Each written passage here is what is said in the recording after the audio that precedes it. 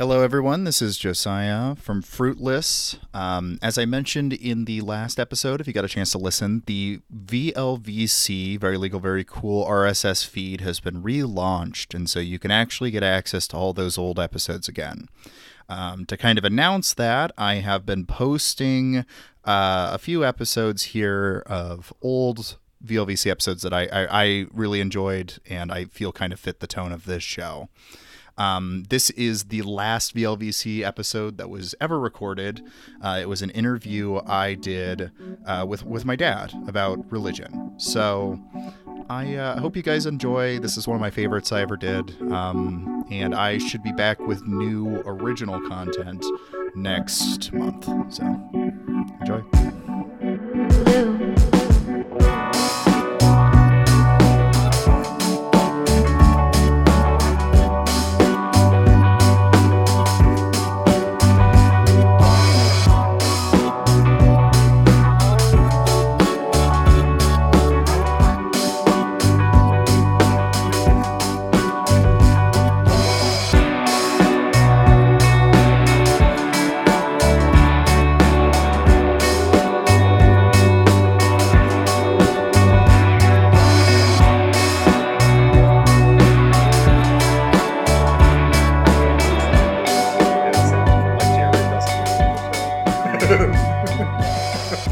Like the guests come on and like, I have no idea. Yeah, I know. I'm already disappointed in you, and then Yeah. I have to listen to your show. Yeah. I love my son, by the way. Oh, So, well, thank you. yeah. I appreciate it. I love you too, Dad. That's a good note to start off. Yeah. Yeah. So I mean, like, usually when I do this, I will say like give an elevator pitch. Who are you? Mm-hmm. I mean, I'll have said in a pre-recorded thing that you're my dad. But that's about it. So Yeah.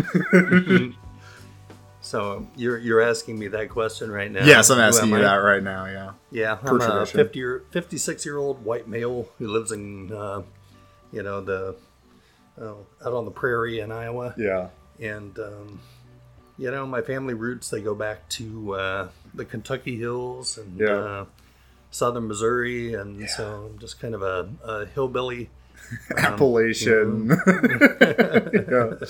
Appalachian in the Midwest. Yeah. But that's only half of the family. The other Right. half, they came across the north, So it's... Do we know for facts that the moonshiner Sutton, Popcorn Sutton, is related to us, or is that just a sneaking suspicion We based all off of... come from the same neighborhood, but there's no way we can really prove we're related to Yeah, him. he just, I don't know, whenever I read anything about him, he just seems like he'd be related to me. Yeah.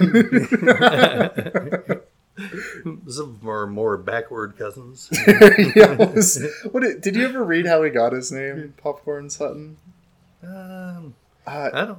I have to double check it, but if I remember correct, it was that he took a pool cue to a popcorn machine out of anger with it, and I was like, "Yeah, that sounds that sounds like us." Somebody in our family would have done that.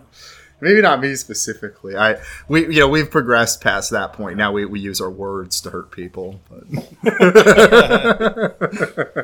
I use memes and Facebook statuses. Yeah, it's changed a bit, but here it is. Sutton was given nickname of Popcorn after his frustrated attack on a bar's faulty popcorn vending machine with a pool cue.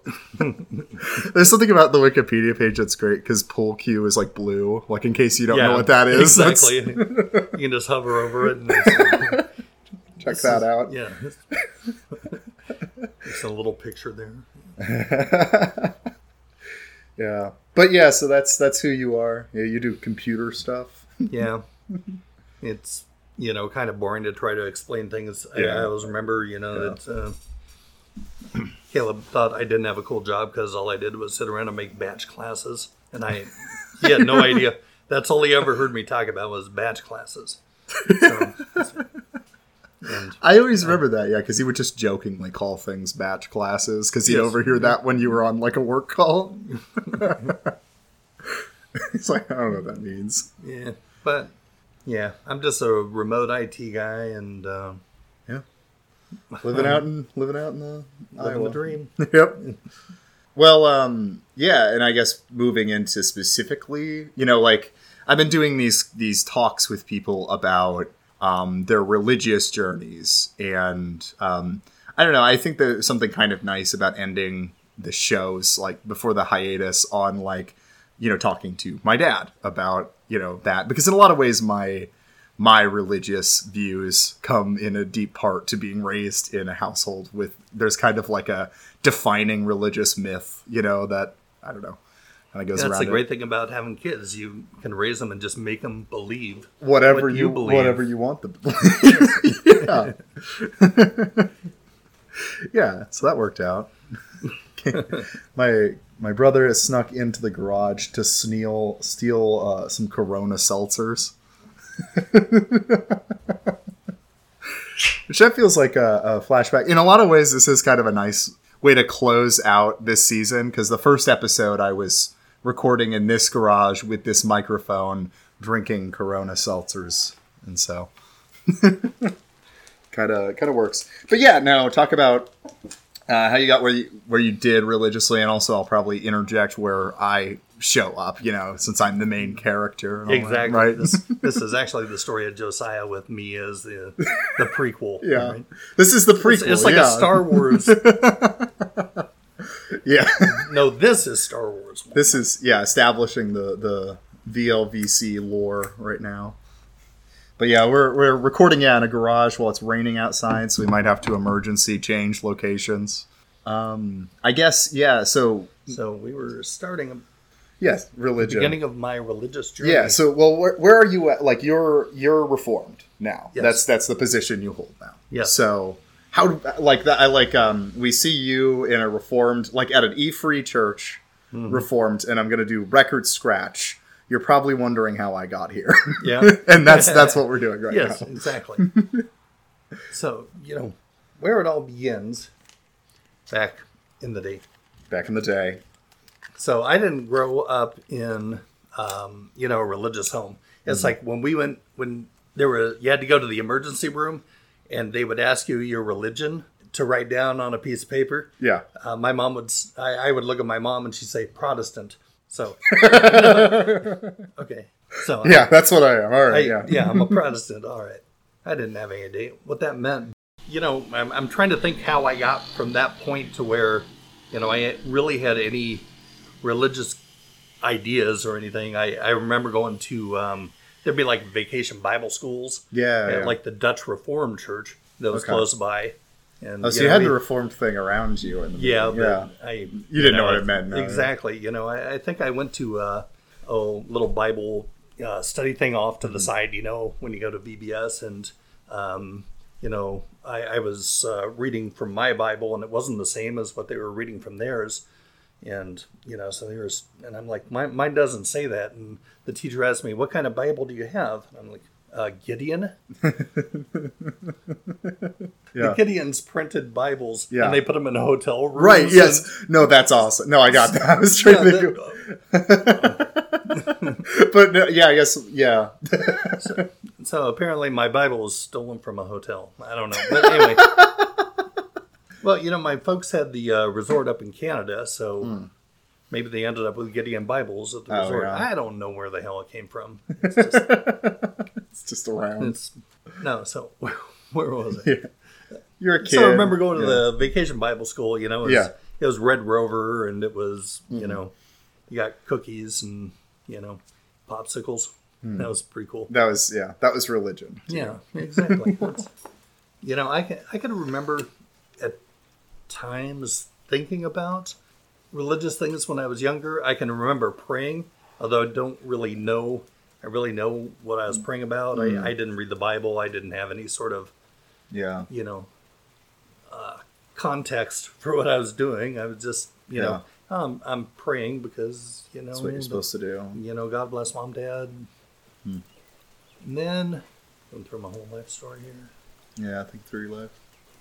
I'm up into the high school years, I guess, and that's when, started partying and stuff. And, just, that's the first time that I, was getting really out of control and stuff. Yeah. And it's when, got into the partying, rock and roll, Yeah. going out This and is doing the dangerous late things. 70s, early 80s. It'd be about 80, Yeah. 70, 79 to 80, Yeah. 81.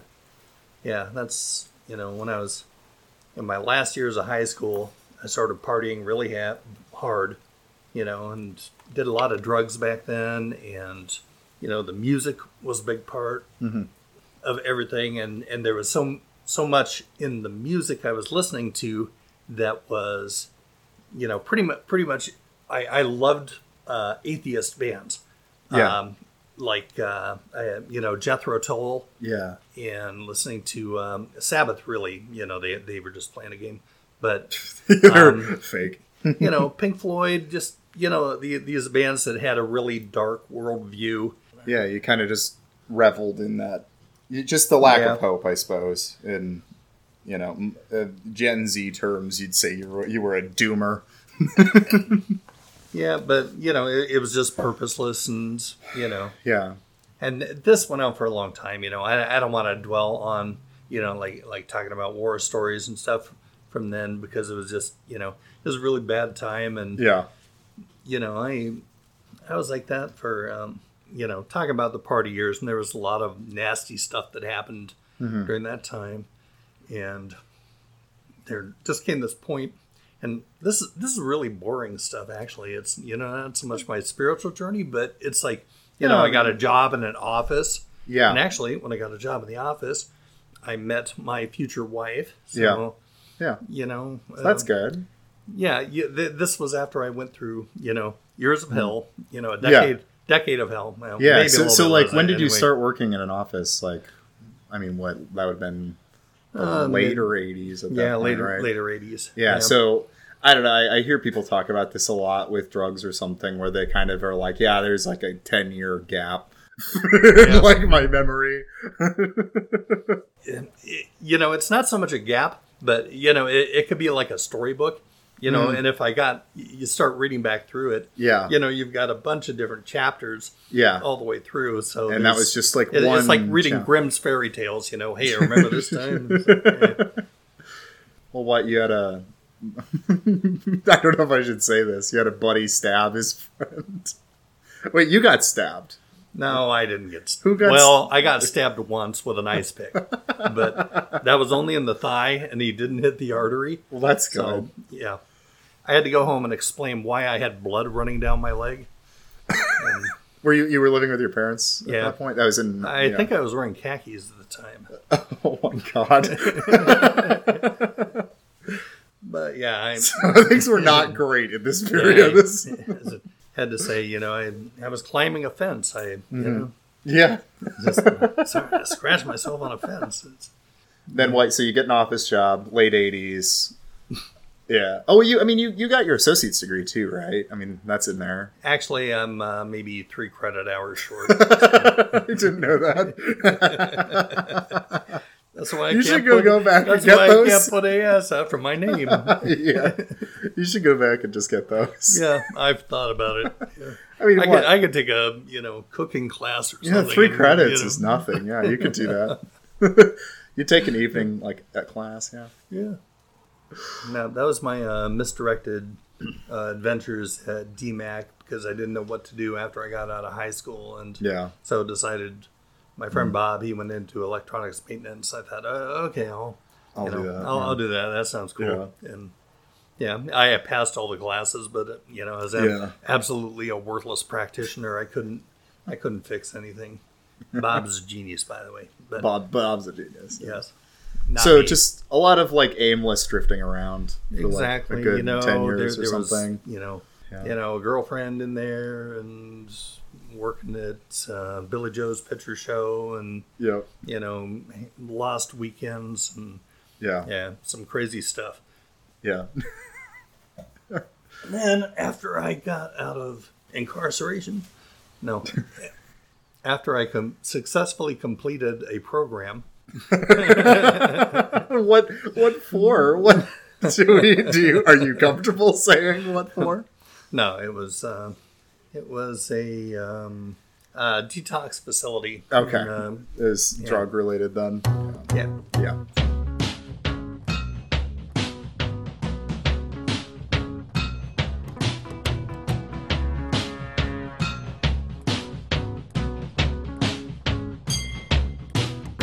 Were you reading a lot at this time? Because I Yes. I think of you as someone who's always been really into like philosophy and stuff generally. Yeah, so, the first things I remember reading, I was just, into fantasy, Stephen King, stuff like that. But then, in high school, I started reading, it was an assignment, and the assignment was Siddhartha by Hermann Hesse. Okay.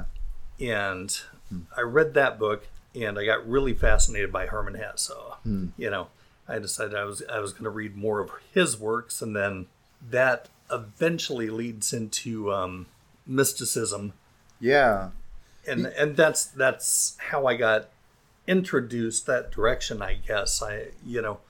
His Hermann Hesse's books have they all have this Jungian type of psychology to them.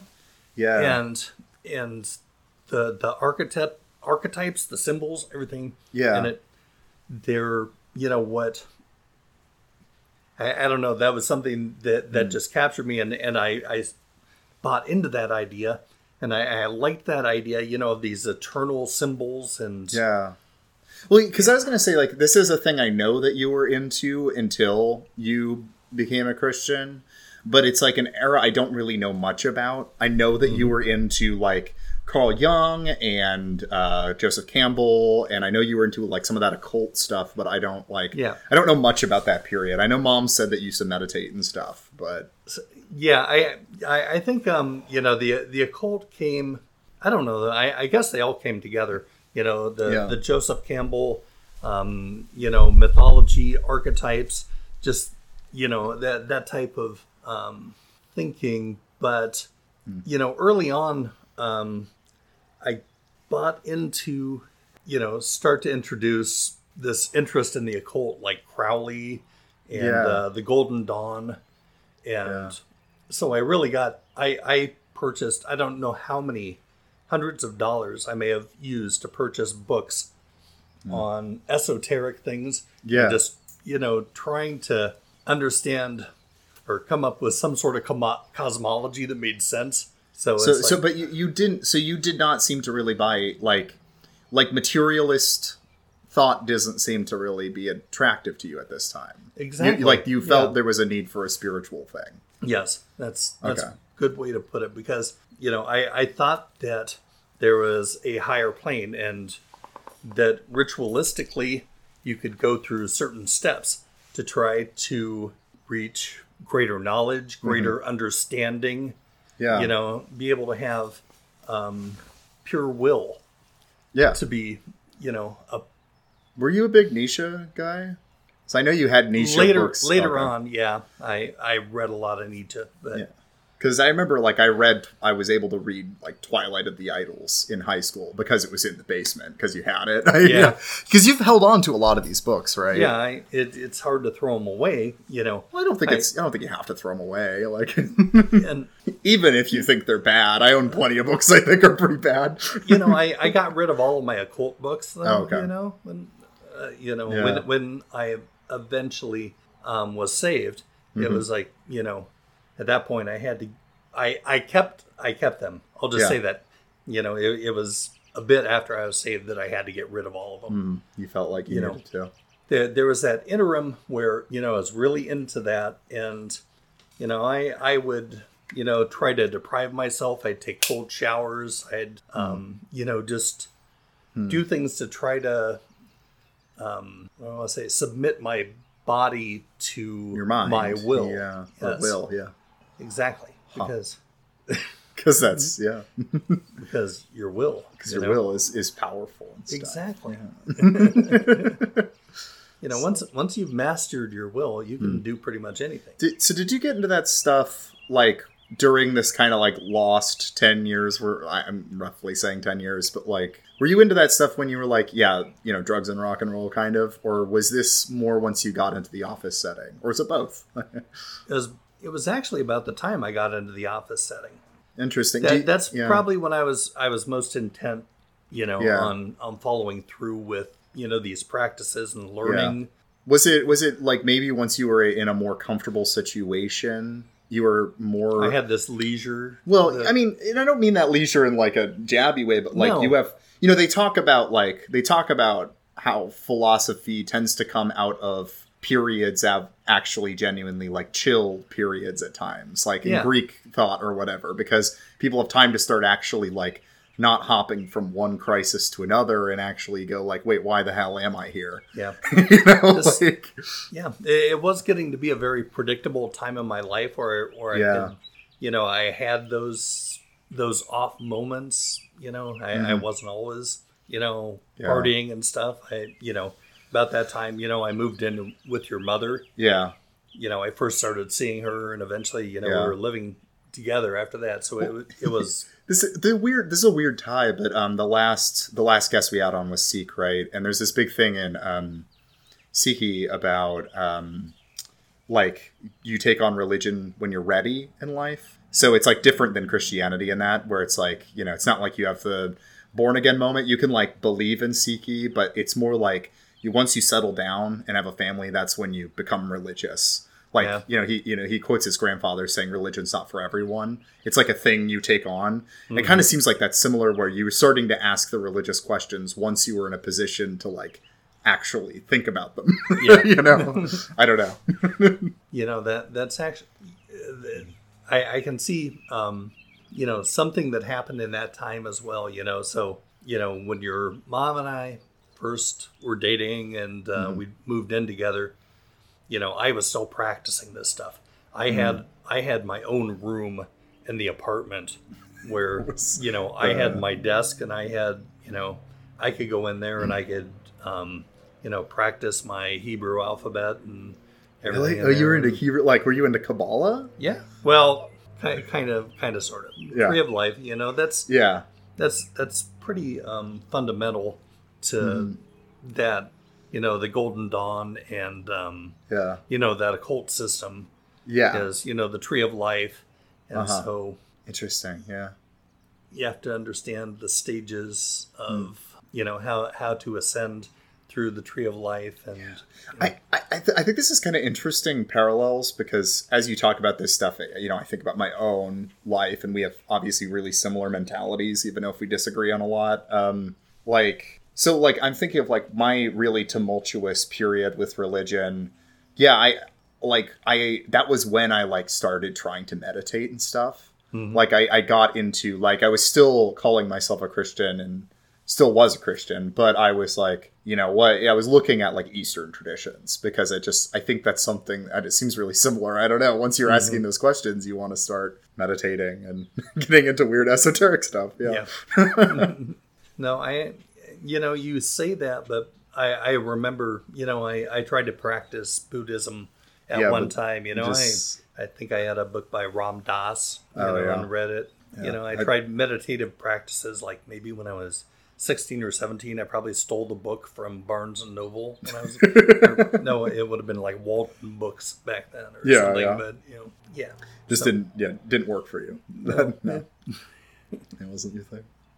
Okay, so so you moved in with mom. It's the late 80s. It's starting to get to early 90s. It's kind of interesting because I know the exact year that you convert, so it's like we're moving toward it because it's in the 90s. But so you're into the occult stuff. I don't know what. And also, we were talking earlier about how, you know, when you get settled in. And you have, you know, kind of this nest you can sit in and ruminate, and you know, your mind works differently, I guess, when you're not worried about, you know, just other things. You just got all your shit there, and you're, you know. So when I was when we lived at this one house or one apartment, I ended up ordering the Encyclopedia Britannica by accident, and I also got the Great Books series. Yeah, you still along have with that. it. You still have both those downstairs, don't you? I want to get rid of the Britannicas, but never the Great Books. Yeah, never. No. I don't remember. Oh, the other thing was a Marilyn Wood speed reading course.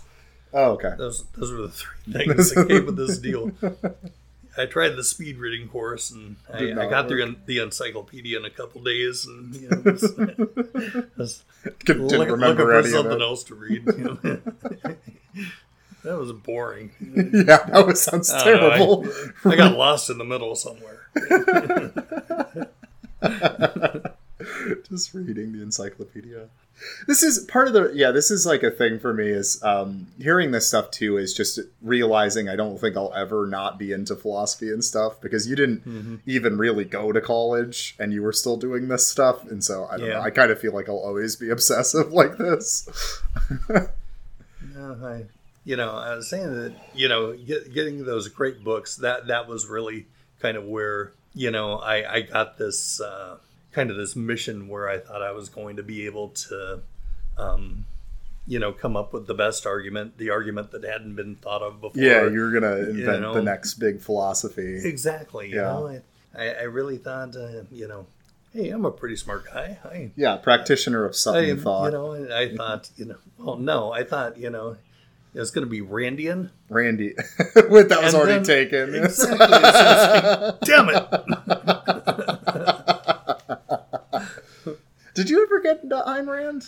Nothing, just on the fringes, just because she's influential. But because I feel like we've talked and you haven't you don't really like her that much. It seems like, I don't know. She's got some ideas. I appreciate a lot of her libertarian ideas from the quotes that I've read of her. I haven't read anything in depth. Yeah, I promise you, even if you would agree with some of the economic stuff, if you read Anthem, you would throw that book out. It's such an evil book. See, I've listened to Rush 2112, and they're big Rand people, aren't they? Yeah, I can't remember. Brian Johnson, the drummer. Yeah, he wrote a lot of their music. And anyway, he read a lot of Ayn Rand. And if you, so if you listen to Rush 2112, you'll be totally indoctrinated. Yeah, I'll become a libertarian. Exactly, that's what happened to me. Let's take a big bong hit and listen to Rush 2112, and hell yeah. Yeah, nobody can tell me what to do. Defund the Fed, man. Well, I mean, okay, so maybe we start setting up what. So, how you obviously are not a fan of Christianity at this point, I would assume. No. What was your thing against it? I guess at this time, or just it was mostly just I see it as looking backward because that's about the only way I can do. But it seemed like probably my motivation was intellectual elitism. I thought I was too smart that nothing I had ever read made me believe that there was God. I don't know when I really abandoned God. I told you, I prayed when I was younger. Yeah. And there's not like some delineation where suddenly, I had no feeling of connection with the universe because I was looking at, I could practice that spiritualism, but that was separated from God somehow, I guess. Well, yeah, because I don't know, and this might be I don't know. This is probably an unfair characterization of occult thought to some degree, but for me, it doesn't seem to have as much of a moral thing. It doesn't feel like it commands anything of you, aside from at least a lot of occult stuff is more. I feel like your will on the world. Yeah, yeah, and the occult is ritualistic, and it's almost like having some sort of pattern that you have to live through in your day. It's morning morning meditations and and then there's a weird alternate timeline where you become like a big high church Catholic type or like Anglican, because no hear me out. if you'd been around the right people, they'd been like, "Will you pray the daily office?" You know, you like, because it sounds similar to my attraction to high church stuff, but it's not it's very different. But and I wish I could, my mind has faded over time, and I wish I could remember all the ritual though. Yeah, I remember there was some ceremony, and it wasn't like you actually had to have a sword or something, but it's like making different positions. Yeah, in line with the tree of life, and you had to do it in a certain order, and there were words. Yeah, you would say at each one of the points. Yeah. See, this is what I was saying, is if somebody had handed you a rosary at this time, it was a very, very weird, different alternate timeline. I can hear my mother wailing and a whole lot of scraping of chairs. I don't know what it is, but there's so you're moving toward... So it seems like from talking to Mom and a bit to you, it was really sudden, like Christianity. It wasn't like it just like, you weren't lingering on it. Maybe it wasn't apparent to her. But it was to you. We were in this apartment. Again, I had my office. Yeah. There was my study area with the computer and all my books. Yeah, and suddenly there's G.K. Chesterton. Yes. Crowley and C.S. Lewis, yeah. You look like Obi-Wan in Star Wars. No, G.K. Chesterton, he didn't show up. Anyway. No, he didn't play any role. Sorry, I'm just distracting you constantly. Yeah, so I had my office there, right? Yeah, with your office. All my books, all my stuff, and, and that is when I met Kelly. Mm-hmm. Oh, I'm sorry. I probably it's fine. Probably bleep his name out. His name out. Kelly is probably fine. Yeah. And I'll emphasize for people who know, not my girlfriend Kelly, yeah, but a family friend Kelly. But I met him at the time, and that was at the height of my atheism and my meanness to Christians. Yeah. Because actually, I was kind of dark and. Yeah. Anyway. Yeah, I don't know. It's too early to call you like it's too early. Like it's not 2000, so it's not like new atheist necessarily. But you seem to have had that militancy of a new atheist, right? Or no? Yeah, and there was still the jackassery of it. Yeah, there was still there was some darkness too, though, that spilled over. I think from the the black days. Yeah, where I remember one time. Somebody brought their new baby into the office, and it was around the holidays, and I asked them if they were fattening it up for Thanksgiving. Okay, but that's really funny. Mom has told me that story, and I'm like, oh yeah, that's where I got being an asshole. But yeah, I was kind of a freewheeling nihilist, kind of devil may care sort of guy. Yeah, so I guess maybe you wouldn't be a new atheist because it doesn't seem like you were really into like, oh, science will provide us with a morality or anything. No, you were like a nihilist. You were Nietzschean. I really had a very low view of mankind. So I didn't really think there was going to be the Uberman. I thought this, everything was just... You weren't even optimistic enough to be a Nietzschean. No. You're like, no, nobody will be able to be powerful. It's all falling apart. It's, Oh, man. You're so lucky that you didn't go through all this with the internet. Yeah, the weird shit people land in because of the internet. Yeah, no, it's pretty funny, the weird directions. Because I feel like you went through what a lot of people I know on the internet do go through, where you get into weird philosophies, you did that. Mm-hmm. But there's something about, I think, the internet that allows you access to even more crazy ideologies. It's, people always talk about, we had an episode, we talked about this guy, Nick Land, who started out as this Marxian philosopher, but was really into psychedelics and shit, and then ended up a open fascist over 10 years. He started a movement called the Neo-Reactionaries, the Dark Enlightenment. It's expanded his mind. Yeah, that was the guy we had on who explained. He's like, there's a different. Nick Land went from being a guy who said like we should do violence to enact like the abolishment of patriarchy to then inventing a school of thought called hyper racism. You thought racism was great. This is gonna be this is hyper racism. Racism too. Yeah, it's pretty bad. But okay, yeah. So Triple R racism. Racism too. Electric Boogaloo. It's okay. So let's see. You've gotten into weird shit. You met Kelly, and then Yeah. you guys used to fight, right? Yeah. So I used to love to do these absurdist questions to Kelly. I just like to make fun of him because Kelly is a Christian. Yeah. And I wasn't. So you had to own his ass. exactly, because that's what I'm here for, right? Yeah. Because you can't believe that. That's stupid. That's dumb. Stop believing that, would you? I really didn't argue with facts and logic. No. I just kind of made fun of him. Yeah. I was like, so what if the Father, Son, and Holy Ghost were having a unicycle race down a hill? Which one would win? And Kelly would try to answer it.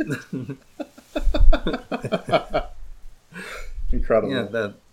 So that was about the depth of my theological argument. Yeah, if you really wanted to argue with me, I could, but yeah, you were just kind of having fun doing blasphemous jokes at him and stuff. Exactly. It was and he got me listening to evangelical radio. Okay.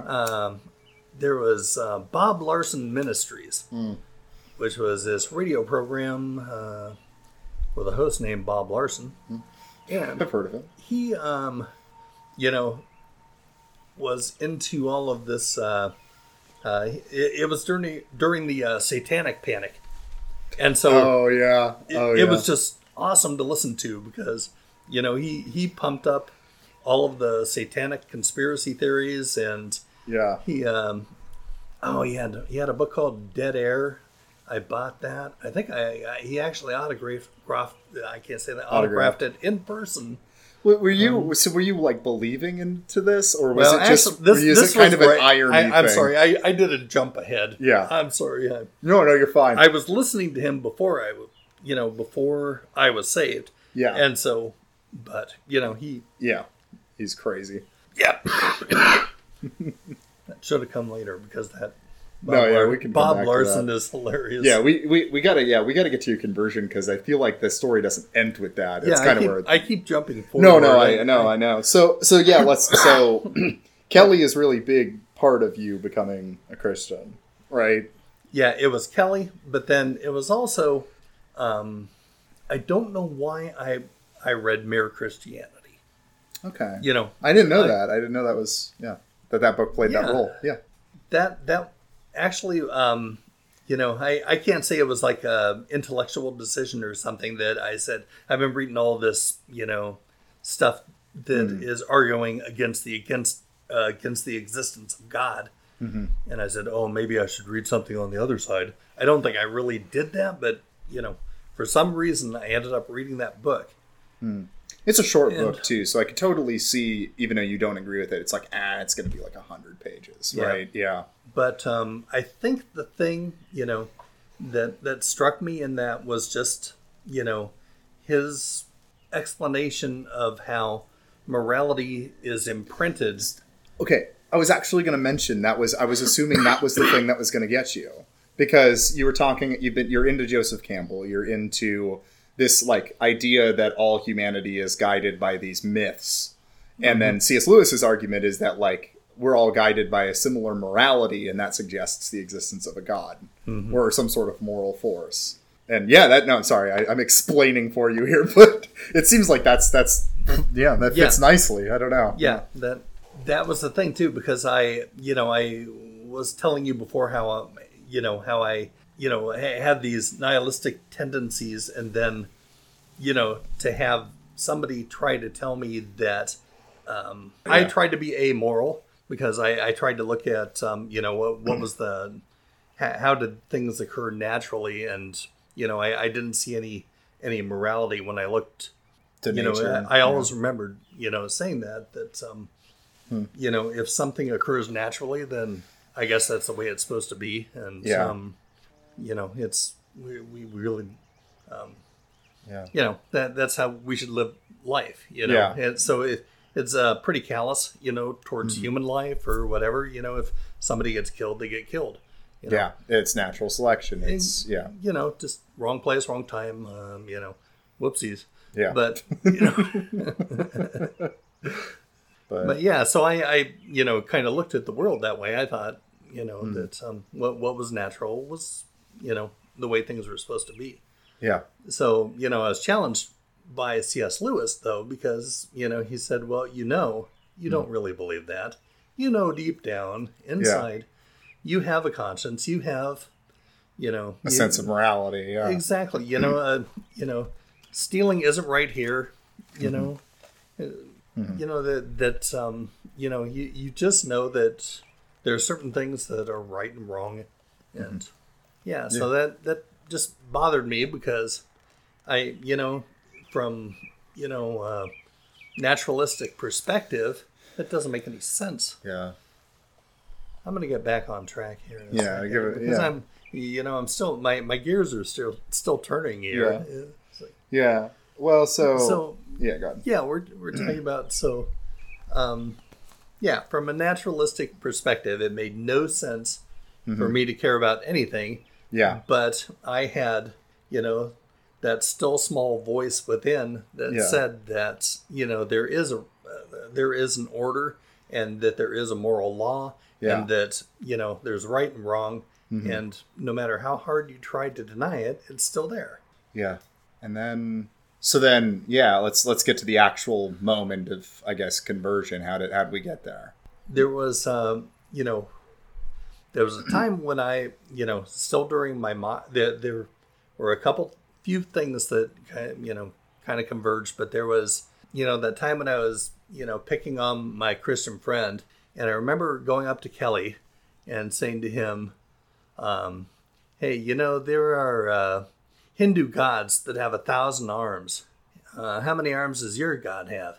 And he said, well, he's got 2, and they nailed them to the cross for you. Yeah, And that was something that just, I'm telling the story right now, and I'm laughing about it, but sometimes I tell it and I just weep because it's such a beautiful line. no, it's like, I don't know, it's something about it because you come at it with just this like shitty new atheist, like, oh yeah, dumbass Christian, and I don't know, there's something about him just immediately pointing not to like some elaborate cosmology of Christianity to answer the question, but just no, God loves you. Yeah. And like, I don't know, there's something about it. I like that. Yeah. And at the time it was just a punch in the gut to me. Yeah. Because I'd already been thinking about these things, and it pretty much from a Western perspective, there's no way to think about the arguments what C.S. Lewis was arguing for. Yeah. Without thinking about God, think about Jesus. So it's just like, Yeah. But anyway, that wasn't the moment. That, No, but it was the thing, the seed or whatever. It was another seed, yeah. Because, I had been bugged by this, for months, coming up to this point. I was pretty much in turmoil. I couldn't, I could not logically come to some sort of reconciliation between my naturalism and just what I, felt inside, my conscience, my guilt, just, I felt it all. Yeah. And, it was bugging me for days. And then, I just, one night went out on the balcony at this apartment we lived in. And I was just watching the storm roll in. I mean, it was thunder, lightning. You know, it's Cecil B. DeMille's, you know, trying not to get... but, you know, I watched it come in and, you know, I said, God, if you're out there, just show me a sign, you know. Yeah. And then, you know, that was one of the worst storms we ever had over Iowa. And that was the floods of '93. If you're a Des Moines resident, that's a famous thing flooded. For Iowa, yeah. And, you know, I do not claim credit for that. Yeah, I remember this. I remember telling this conversion story to Leo when I was a kid, and he was like, "Oh, so your dad's responsible." Exactly. But no, you there's something so almost Old Testament about it, where it's like, you're like, God, show me a sign, and then the whole fucking city floods.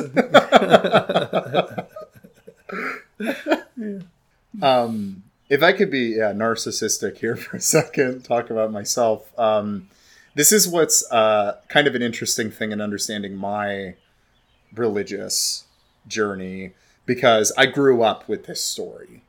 And for me, when I went through my crisis of faith, the first thing I did is like ask for signs. And I didn't get them. And that's not like I obviously anyone listening to this at this point knows I believe in God. I got there. But for a lot of my faith journey has been molded by hearing stories like that, or the Augustine conversion story, and then just not feeling that moment and wondering, does that mean God isn't real, or that it's going to just look different for me? And it was, it came to the latter conclusion. But rain on my face. I don't know. Hasn't stopped raining for days. My world is a flood. Slowly I become one with the mud. I think, from here we're going into now what the actual process of converting looks like, because it's not just that you see the sign, you have to respond to the sign, right? And I know from Mom, who did not convert for like another year after you, right? Something like that she found you so obnoxious at this point. So I just want to add some context to what you just said, because mine is probably a weird conversion, because it was just an individual, where most people, go to a church, they go to their big born again moment is like in a revival with exactly, everyone coming up to the front. It's like me going, light bulb, kind of thing. Yeah. So anyway, but for me, I, at first was not really sure what to do with it, because, okay, now I'm a Christian. I believe this. I need to read my Bible and, just start going about my day and trying to be living like Christ. So I'm like, so how did Christ live, I guess, is the question. Yeah, exactly. Well, he was a nice guy for everything I knew, Yeah. I haven't read anything bad about him, really. Yeah, most people don't seem to hate him too much. It's, good ratings on Yelp. But, where was I going? Okay, so anyway, so that's what you do, right? Yeah. When you're a Christian. But, the thing that, this was right around the time your mom and I got married, too. Mm-hmm. So, same year. Yeah. Of course, we're going to, had to be married in a church. So, we found a church up in, Missouri that would marry us. No, it was a Little Brown Church in Nashua, Iowa. Yeah. A song about it. You can look it up on the internet. And, so we got married, even though, I had bought into it and she hadn't. Let's just say that, she's like, well, I don't know what the hell's going on here. But, it's a new kick. It's just another kick. Yeah. For at that point to her, probably. Because you were just like, you had your niche phase. Exactly. Your born again phase. Yeah. I'm going through my goth phase. But it was weird. We moved into the house on Street at the exact same time that we got married. It was like, I'm gonna bleep the Oh, okay. no, you're fine. The You're fine. address. Yeah, but yeah, the street that the house I was born into. Yeah. I will say that. Yeah, because I'm 4 years away from showing up at this point. Yeah. Yeah. The star is about to arrive. Yeah.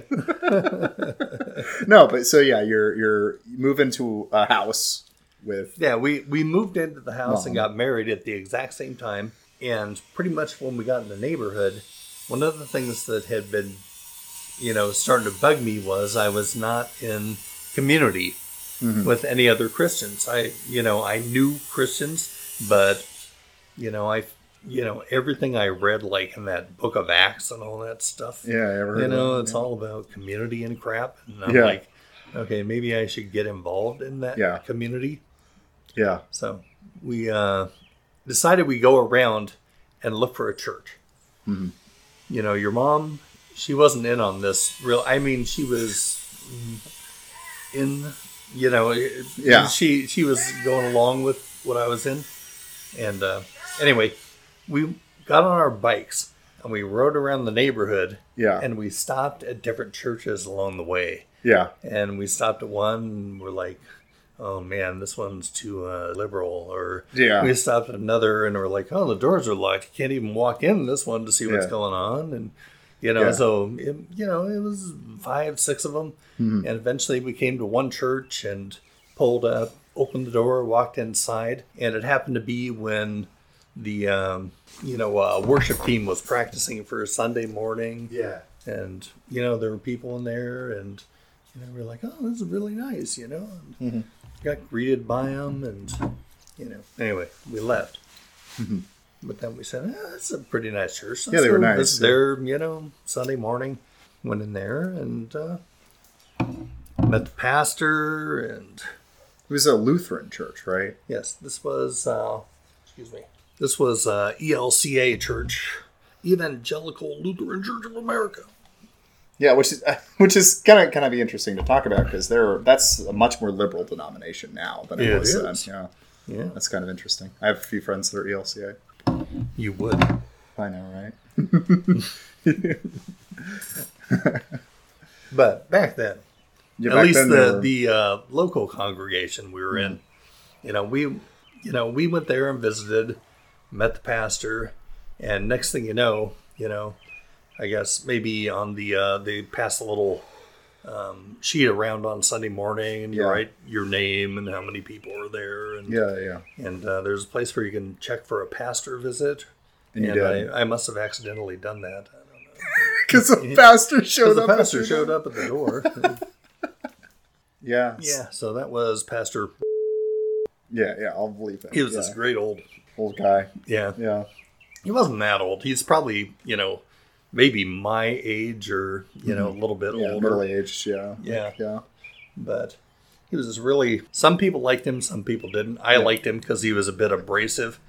Some people want their pastors warm and fuzzy, but No, you like yeah, he fire and brimstone. he'd stiff arm you, if he needed to. Yeah.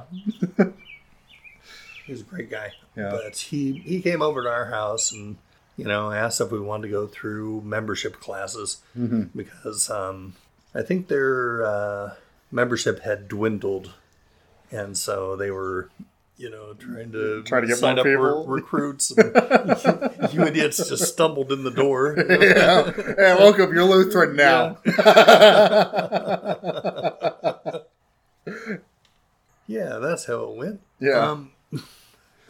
So you started going to a Lutheran church. You've heard your mom's story. I won't tell your mom's story, but She converted at that church. the pastor came over and we went through membership classes, and during that your mom had her conversion. Yeah. at She had a that pretty point. powerful moment for herself as well. Yeah. Exactly. Which Not if ours, I ever not ours to share. Yeah, not ours. Yeah, I'll bring her on sometime. But it was Yeah. powerful for your mom Yeah. and for me. And shortly thereafter, I was baptized in the church. Mhm. But at that point, it was a pretty simple faith. Yeah. It was an intellectual acknowledgement that God exists, that, Jesus is, his son, eternal God, et cetera, et cetera. Yeah, Nicene Creed. It's very, Yeah. very orthodox, very creed. Yeah. Yeah. But the interesting part about the ELCA, this church that we went to also, was very accepting of charismatic gifts. Yeah. This is interesting because this I didn't know until recently, and we were talking. So when we went there, there was, the normal stuff you would see in, charismatic setting, people raising hands, and Yeah. which really, is not to your get me thing. wrong, nothing wrong with raising hands. But it's just not your thing. It's not your thing. I might do it once in a while. Yeah, if you're feeling crazy. If I'm listening to Newsboys worship music. I would like to circle back around at some point to music also, because I don't know.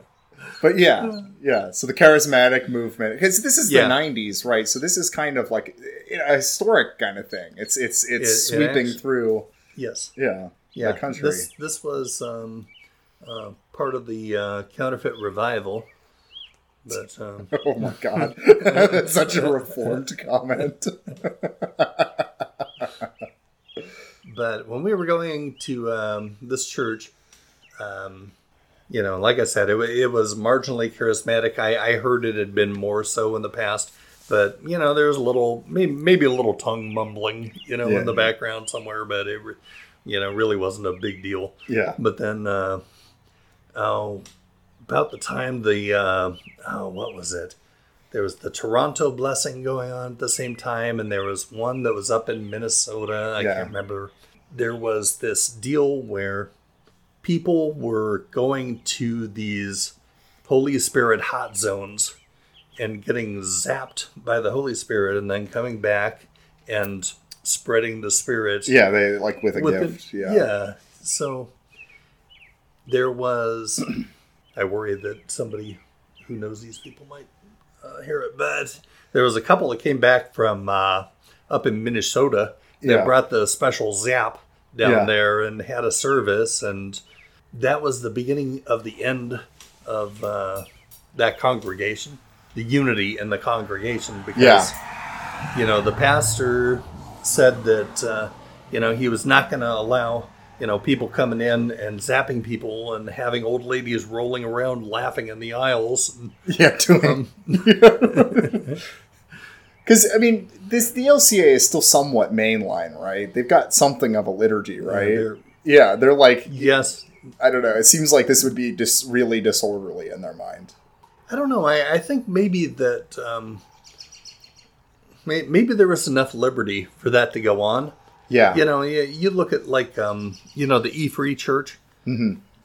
If something insane was going on and it was reported, then... But, I think back, actually, it was kind of a small contingent. The pastor really wasn't as involved in it as he could have been. I think he was like, this is, okay, my congregants, want to have these people in. And he was, stepped back, and then, once he realized what was going on in the church, he was upset about it. And, and, your mom and I, we participated a little bit, and, your, some family members went there and participated, and did the slain in the spirit stuff. And it was, but I had a really bad feeling about it. And, I listened to a lot of Christian radio, and I listened to Hank Hanegraaff, the Bible Answer Man. Yeah. Now the Eastern Orthodox man. Hey, but he wrote about the, what was going on in the church. The charismatic movement. Exactly. Yeah. And, he was warning against it. And I mean, I don't know. It seems like a pretty straight through line that he started going toward liturgical, traditions. It makes sense, Yeah. Well, the Bible and the patriarchs. Whatever. So yeah, so like Bible Answer Man and stuff, which I grew up around. I grew up around that. I remember you liking that stuff when I was growing up too. So yeah. Well, if you were in the car with me, it was around 4:00 in the afternoon. Hank Hanegraaff, Bible Answer Man. He wasn't the real Bible Answer Man. No, he's the real Bible Answer Man is Walter Martin, the greatest anti-cultist ever.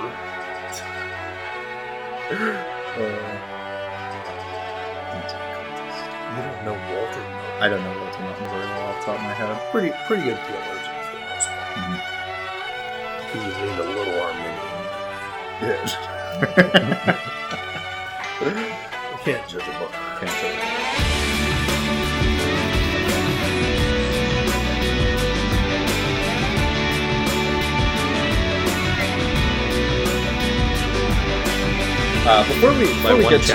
Before we get to you leaving the LCA, just like while we're in the early phases of Christianity, because mom talks about this a lot too, and I think it's just since you mentioned music early on being a part of your dark phase, you had a really big switch to Christian music during this time, and I know that because mom always talks about how you go from listening to psychedelic rock to getting into Keith Green.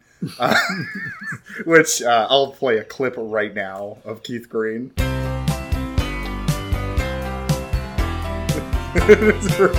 who know that. So you went from that to just this most I love Keith Green, but the most chipper, cheesy gospel Jesus movement.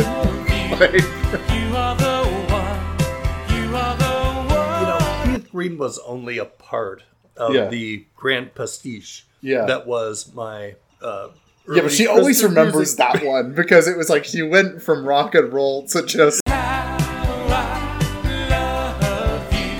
these beautiful piano worship ballads. Man, I love Keith Green. You are the one for me. And early Newsboys was around this time too.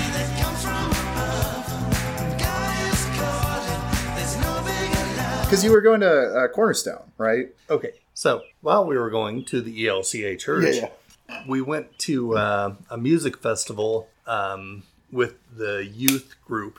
So, we were friends with the youth pastor and his wife, and we went out to Illinois to the Cornerstone Music Festival. Yeah.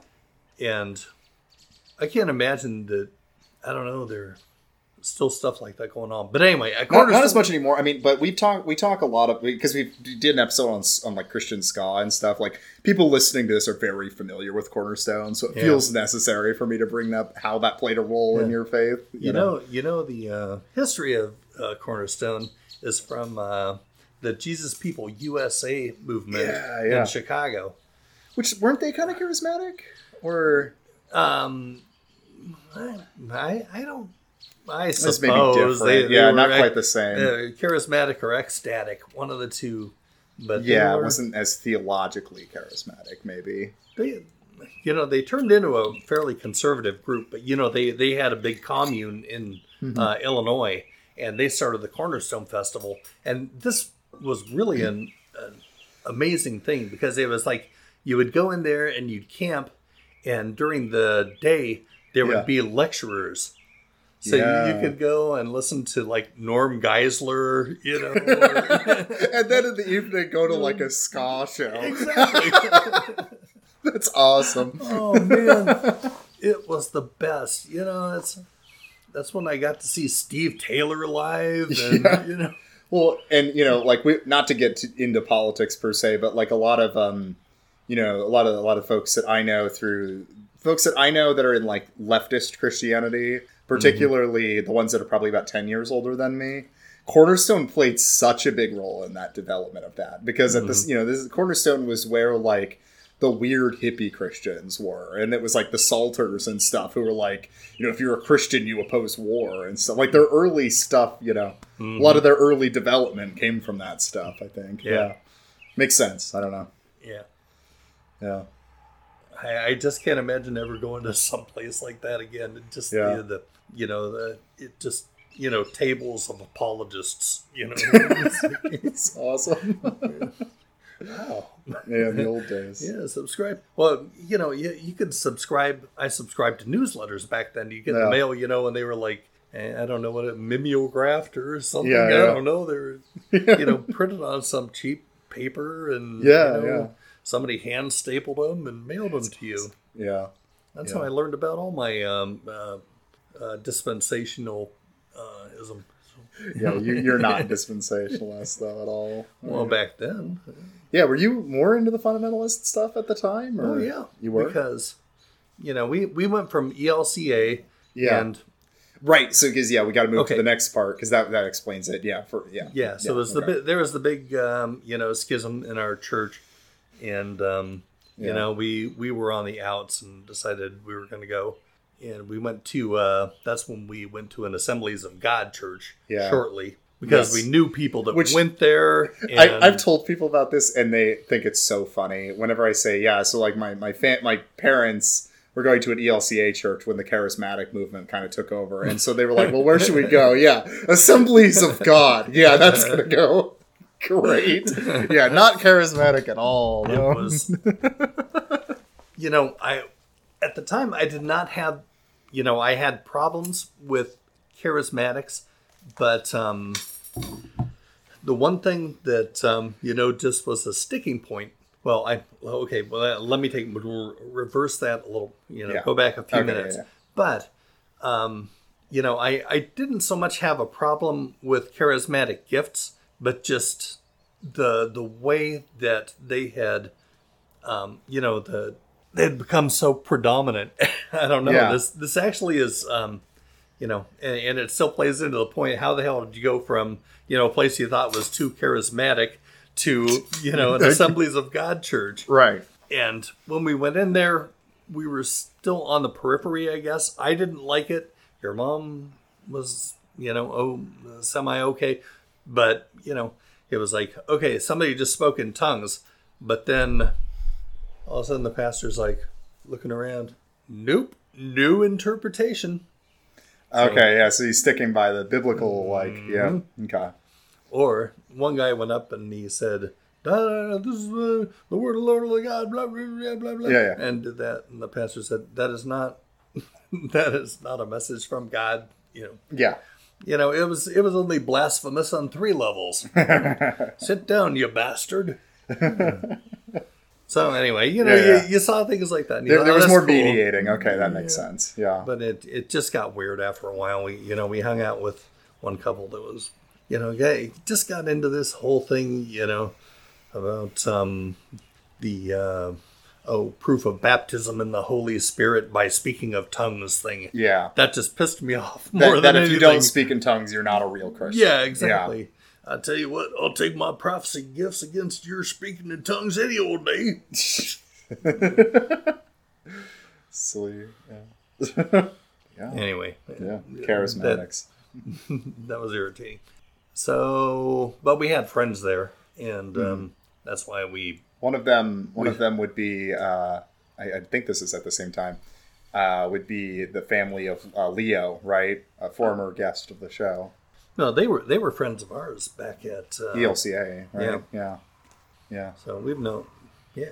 Well, you were baptized in that church. Oh yeah. I mean, I guess we haven't said that. Yeah, I've entered the scene now, but I'm a baby. I don't remember any of this. So Josiah is indelibly marked as a member of the Evangelical Lutheran Church of America, and he is not able to go anywhere else. Yeah, that's right. That's so funny. How it works. I can't stand Lutherans. I'm being mean here. There's people listening to this. I don't. Something about Lutheranism. Nothing against Lutherans. Something about Lutheranism just doesn't vibe I disavow with me. anything that my son says about Lutherans. No, it's something about, I don't know. It's like the conservative ones and the liberal ones I find irritating on different levels, and I don't know. I think I'm just biased. Anyway. He calls himself ecumenical. Yeah, except for Lutherans. Everything else is fine.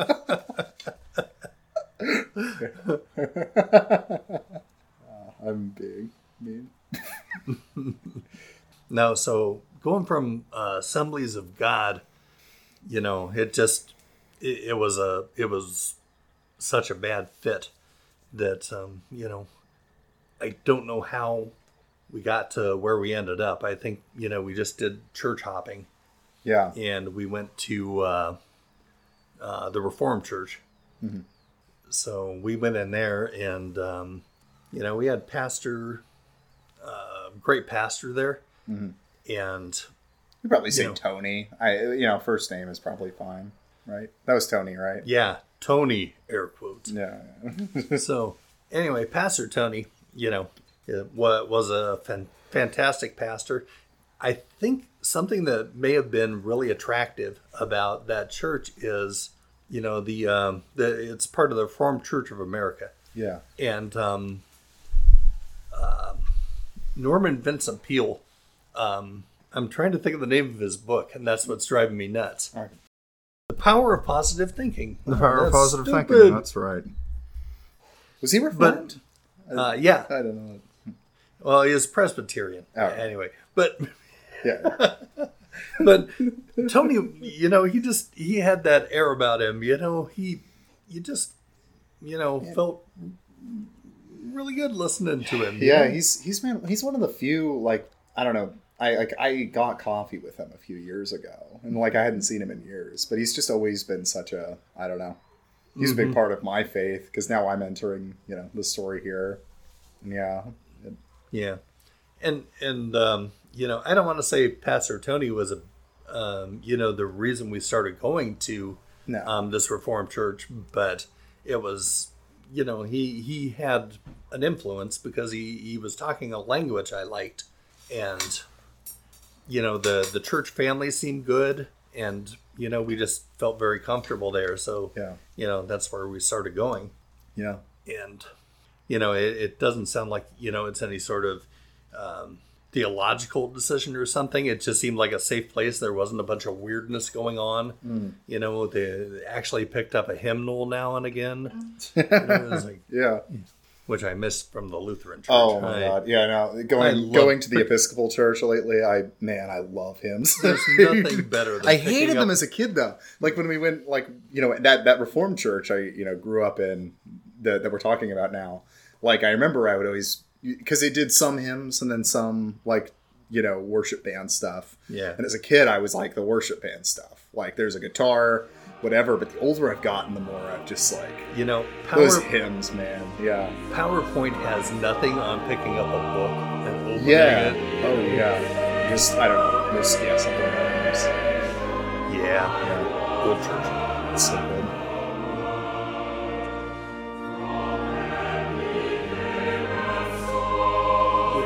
We tried to get in, or we tried to fit in the community in that church, and we did okay, but we were on the periphery because we homeschool our kids.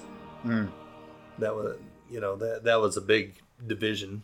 Yeah, because everyone was very much to throw in my experience there specifically, I remember when I went to the youth group there, they wouldn't divide us up this way intentionally, or just divide up naturally. People went to whichever school they went to, everyone divided into that clique, and then it would just be me, and then I would just listen to angsty music on my iPod, because I'm nobody wants to talk to me. Yeah, we tried to get in with the young mothers groups and stuff, but nothing.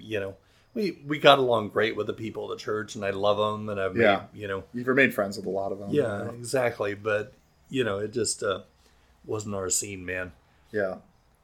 But we went there for Years. 7.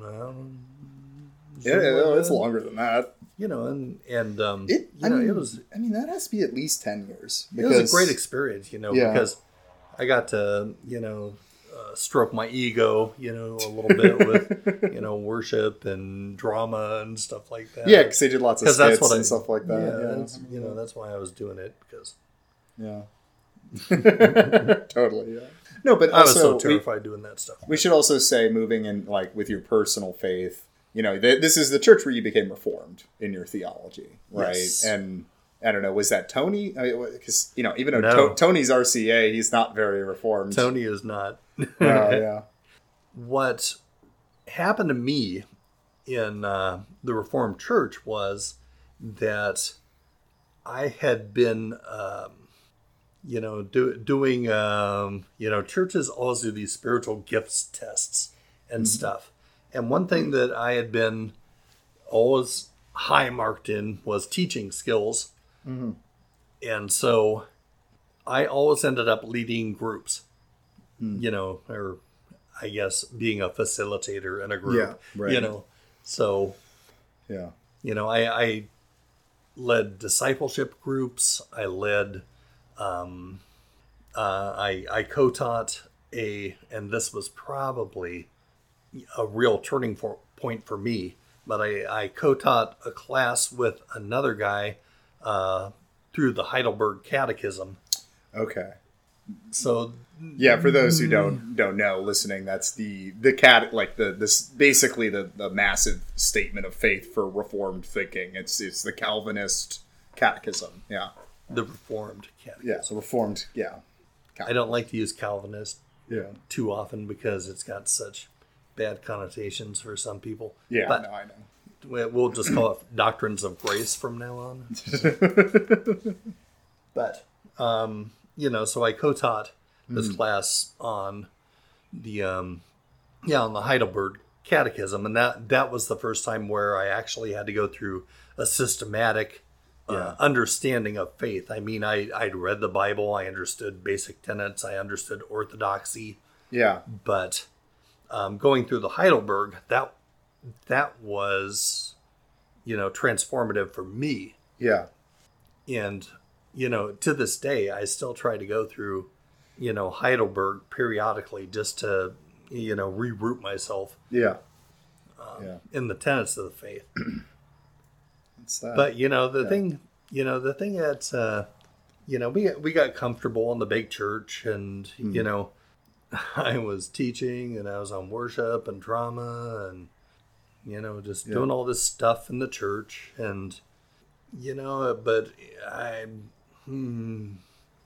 just family life was just, pretty heavy. And, we won't go into too many of our struggles at home, but, it was a kind of rough period. And so I was drinking and it just got to a point where, we were going through the motions at church and, that's when your mom said, this, we got to do something. This is bad. And I'm not going back. Yeah. And I told your mom, I'm going to punch you in the gob. No, you didn't. But then I said, you did not say but then after that, I said, oh, okay, I won't. Yes, dear. Yeah, I think this is kind of an interesting place to insert myself. But, I don't know. I think that's kind of an interesting... Because this would be, high school for me at this point, right? Yeah. I mean, it was starting maybe more on middle school, but... Yeah, freshman. Yeah, and, I think that's where a lot of my weird kind of religious experiences really were able to happen because, what started to happen here was... you're homeschooling, so I'm in the homeschool community, and that's a ecumenical in the worst sense. What I mean? There's all these people from different traditions, all just kind of arguing all the time, and I was just kind of bouncing from tradition to tradition. So it's I've got this rooting in the Reformed tradition, but then we had charismatic friends, and so I ended up at weird charismatic Bible camps because I would just join them. Your friend invited you. Yeah. Man, I remember in that homeschool community, I remember having, not going to say names, but one of the moms doing something where she's like, I had a vision about you to me one time. Maybe I'll just say it and I'll bleep this out. But it was good. It was. You can't say that. I said I'm going to bleep it out.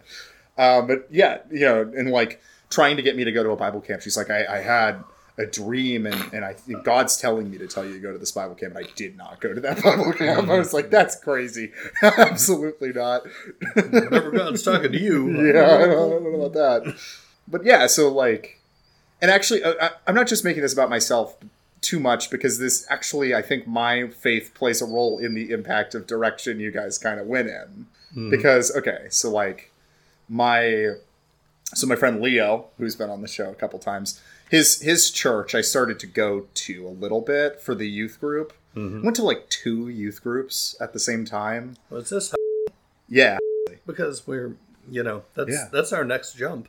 Yeah. That's where this is going to go. See, this is what I'm saying. It's connected. Is this a segue? It's a beautiful segue. All right. But before we get to that, I Continue. also say, like, yeah, I went to, like, the Church of Christ Church on the south side.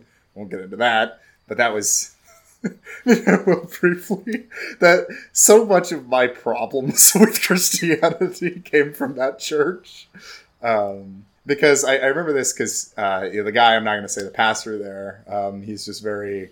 I don't know. You've had your beefs with him. Don't act like that. You don't have issues. But I remember this because he was very. He would take us through these like series, like video series, like youth group. We watched through like David Platt's Radical, and I remember and he would just make it really worse. Like he gave me so much guilt, and it was like I was telling Kelly about this the other night, so that's why I'm thinking about it.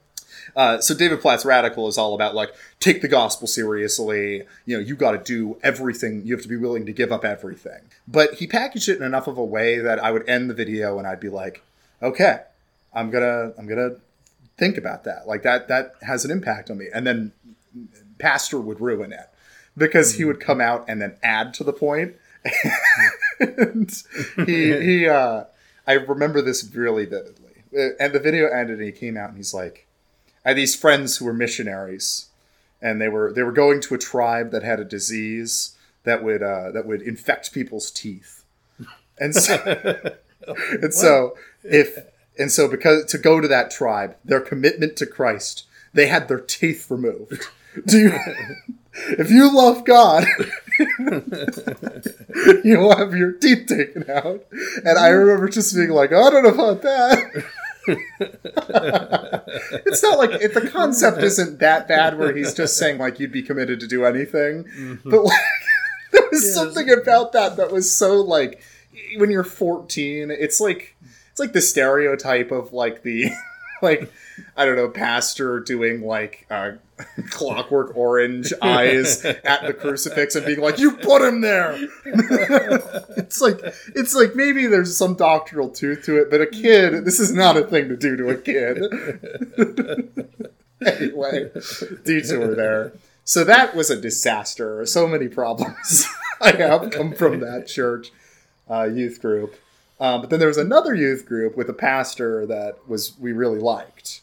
And, I mean, you can take it from here if you want, but yeah, No, I'm watching you. Oh, I mean, Unless yeah, I guess... you want me to take this No, story. I know when I can let you, take the reins, actually, because I know when... So what happened was I was like, I like him. He answers my questions and, like, deals with my doubts and stuff. And then he left that church to start a church plant in a small town that was actually closer to our home than, that church was. Yeah. And so... me and my girlfriend at the time went out and would go to the first few services of when it was just meeting in like a conference center or something, like some like upstairs or whatever. And I remember just being like, yeah, I like this. I feel like this is where I can like whatever. And so this church plant was part of the E-Free denomination. And so you guys were going through kind of that, doing the motions and not even really going to church much anymore. Well, we left and we went to that's right, the other E-Free church that you went to the youth group at for a little bit of time. Yeah. But then the church plant started. Yeah. And then I talked to my memory of it, making it about myself, and I might be incorrect. In my understanding, I talked you guys into going to that church, right? Kind of, or did you come to that conclusion? I remember going to now see, I don't know if it met before we had been there, but we went to the opening, whatever you call it, the grand opening of the church. Mm-hmm. So I don't know if it had met before that, like they had practice runs. I think they did. I think I went to one of those. I think that's what it was. But anyway, we've So small evangelical church in small town Iowa. Yeah. Meeting at the time above the American Legion Hall. Yeah, it was just a small little like place where the small town would they would host a dinner for the vets or something like that. We were meeting there every Sunday until they branched out and started meeting at the cafeteria of the school. It was right next door to the police station. Yeah. The fire department. Yeah, that's right. Yeah. That's where they park the fire trucks. Yeah. Anyway, you can take it back from there, but yeah. That's what was going on with me at the time. Yeah. So we went on to, we went from the Legion Hall to, was it the grade school first. So Yeah. we were meeting at the grade school for quite a while. Yeah. And then moved on to the, for a short time, I don't know what it is. There's a middle school or something there in town. And then we rented the space on Main Street. So yeah, and at this point, I'm gone. Yeah, because I've only been to there pretty fast. Yeah, I've only been to the actual church building that y'all have once. Because this is about, like, for those who've listened to the show, they know kind of my journey here. This is about when I lose my faith, around this time.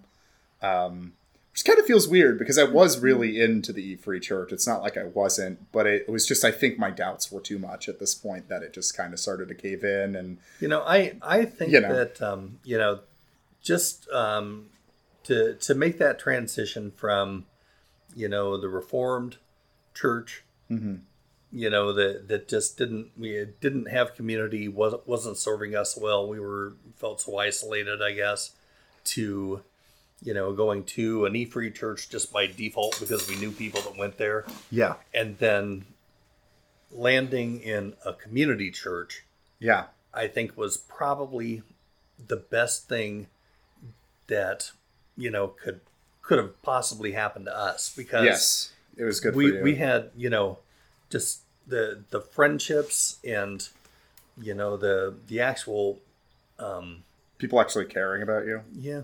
Yeah. That's one way to put it.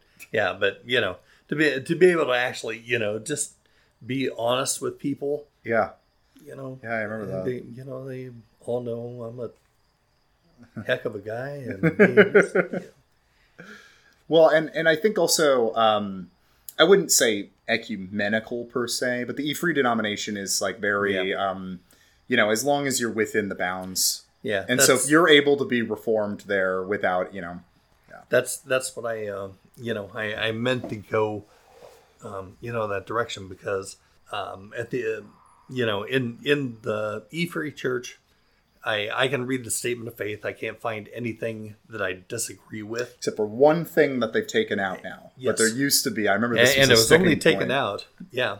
This was a sticking point. Yeah, I remember that. That was the millennial or premillennial. It was statement. Yeah, and it was like, yeah, and you're all millennial as a good reformed. I'm a pan millennial. It's all gonna pan out, man. Quit worrying about it. Don't worry about that is the oldest joke in the world. Yeah. It's almost so old that it feels new again. Yeah. Like I haven't heard it in so long. Yeah. Yeah, so that's where you're at now, basically. Yeah. Yeah. That's pretty much how it was. How it got there. Yeah. Yeah, and that church played a big role, I think, because, like, as much as I have at this point doctrinal disagreements with some of the pastors, they would get coffee with me and talk about it. And, like, one of the pastors from that church has something that I've referenced on this show a number of times, where he was the one who told me to reimagine the story of Thomas the Doubter, because I had always, most people think of Thomas the Doubter as you doubted, you asshole, you dummy.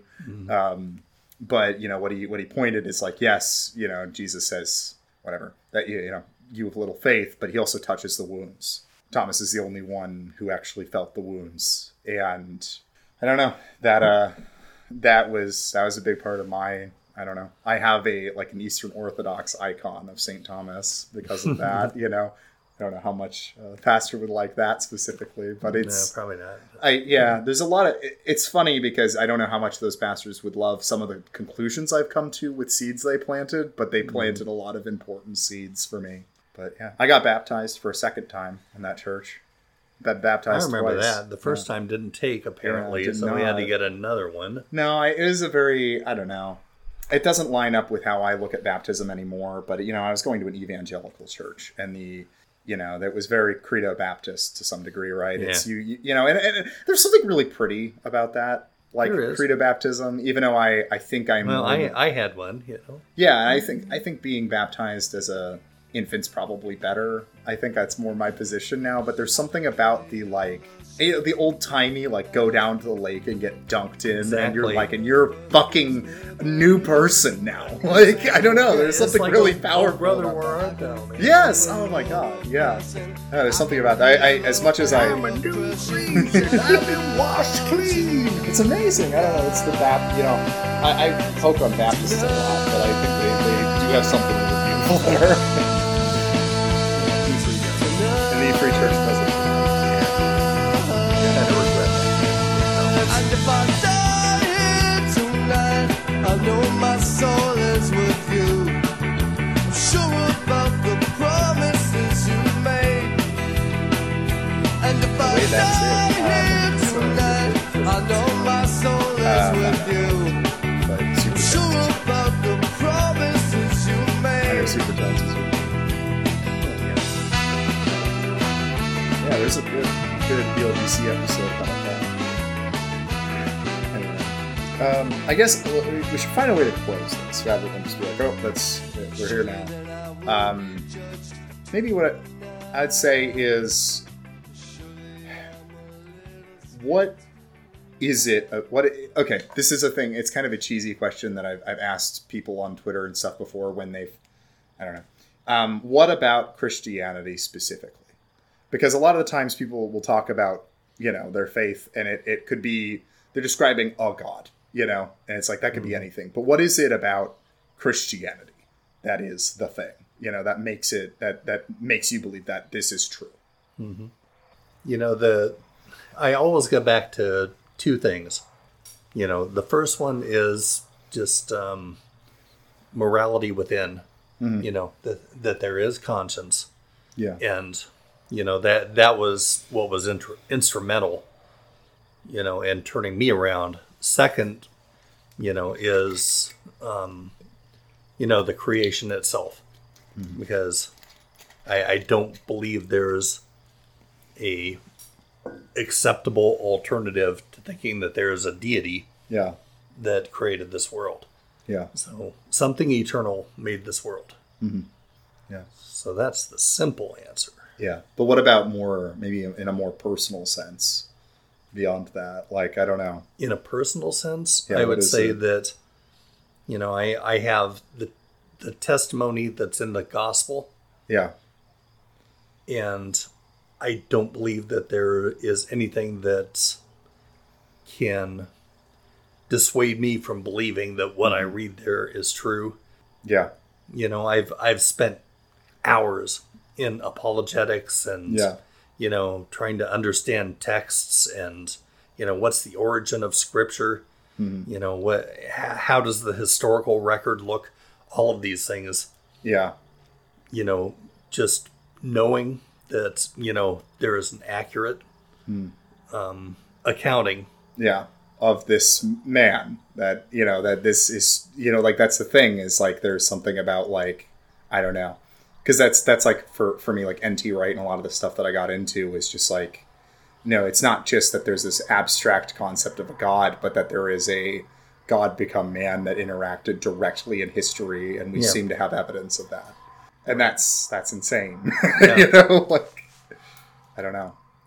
And, I'm into conspiracy theories, so. It's an elaborate conspiracy. The Jesus conspiracy is the best. I mean, that's the same for me.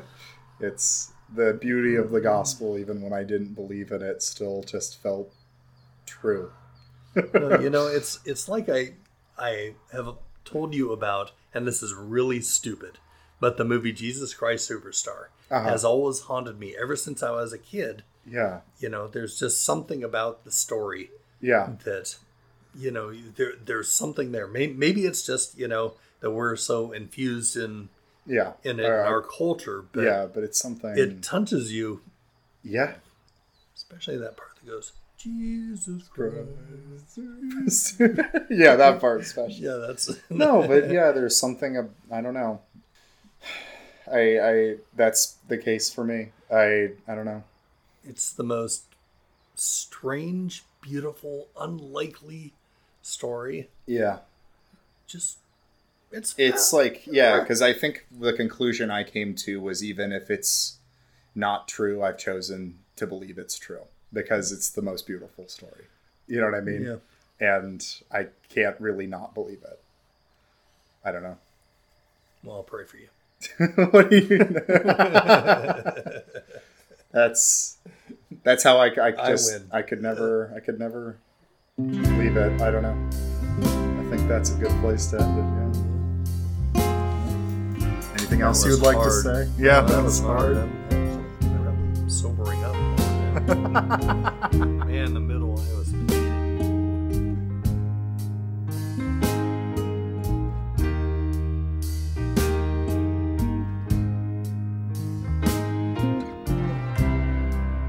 Just like a bird that sings up the sun in a dawn so very dark, such is my faith for you, such is my faith. All the world's darkness can't swallow this single spark, such is my love for you, such is my love. There is a kingdom, there is a king, and he lives without, and he lives within. There is a kingdom, there is a king, and he lives without, and he lives within. The starry heavens above me, the moral law within, so the world appears, so the world appears. This day so sweet, it will never come again. So the world appears through this mist of tears. There is a kingdom, there is a king, and he lives without, and he lives within. There is a kingdom, there is a king, and he lives without, and he lives within.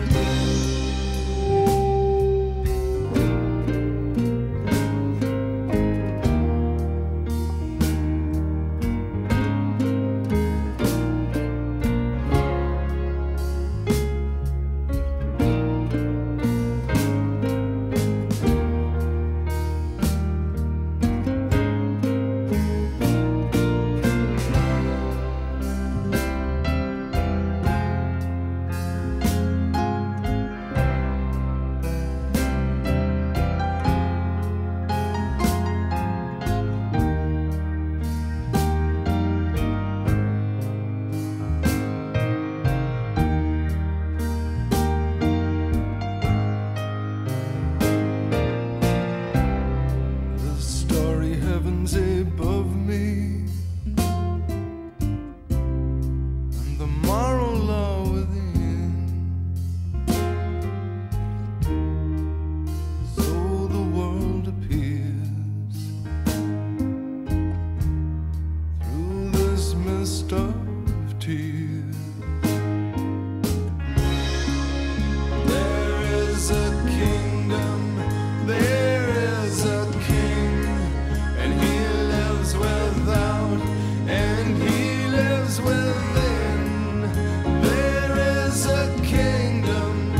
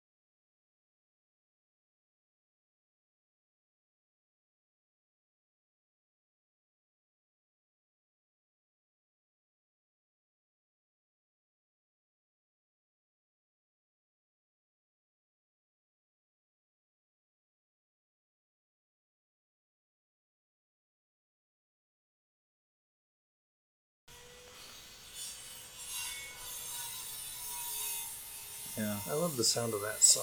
Yeah, that song's awesome.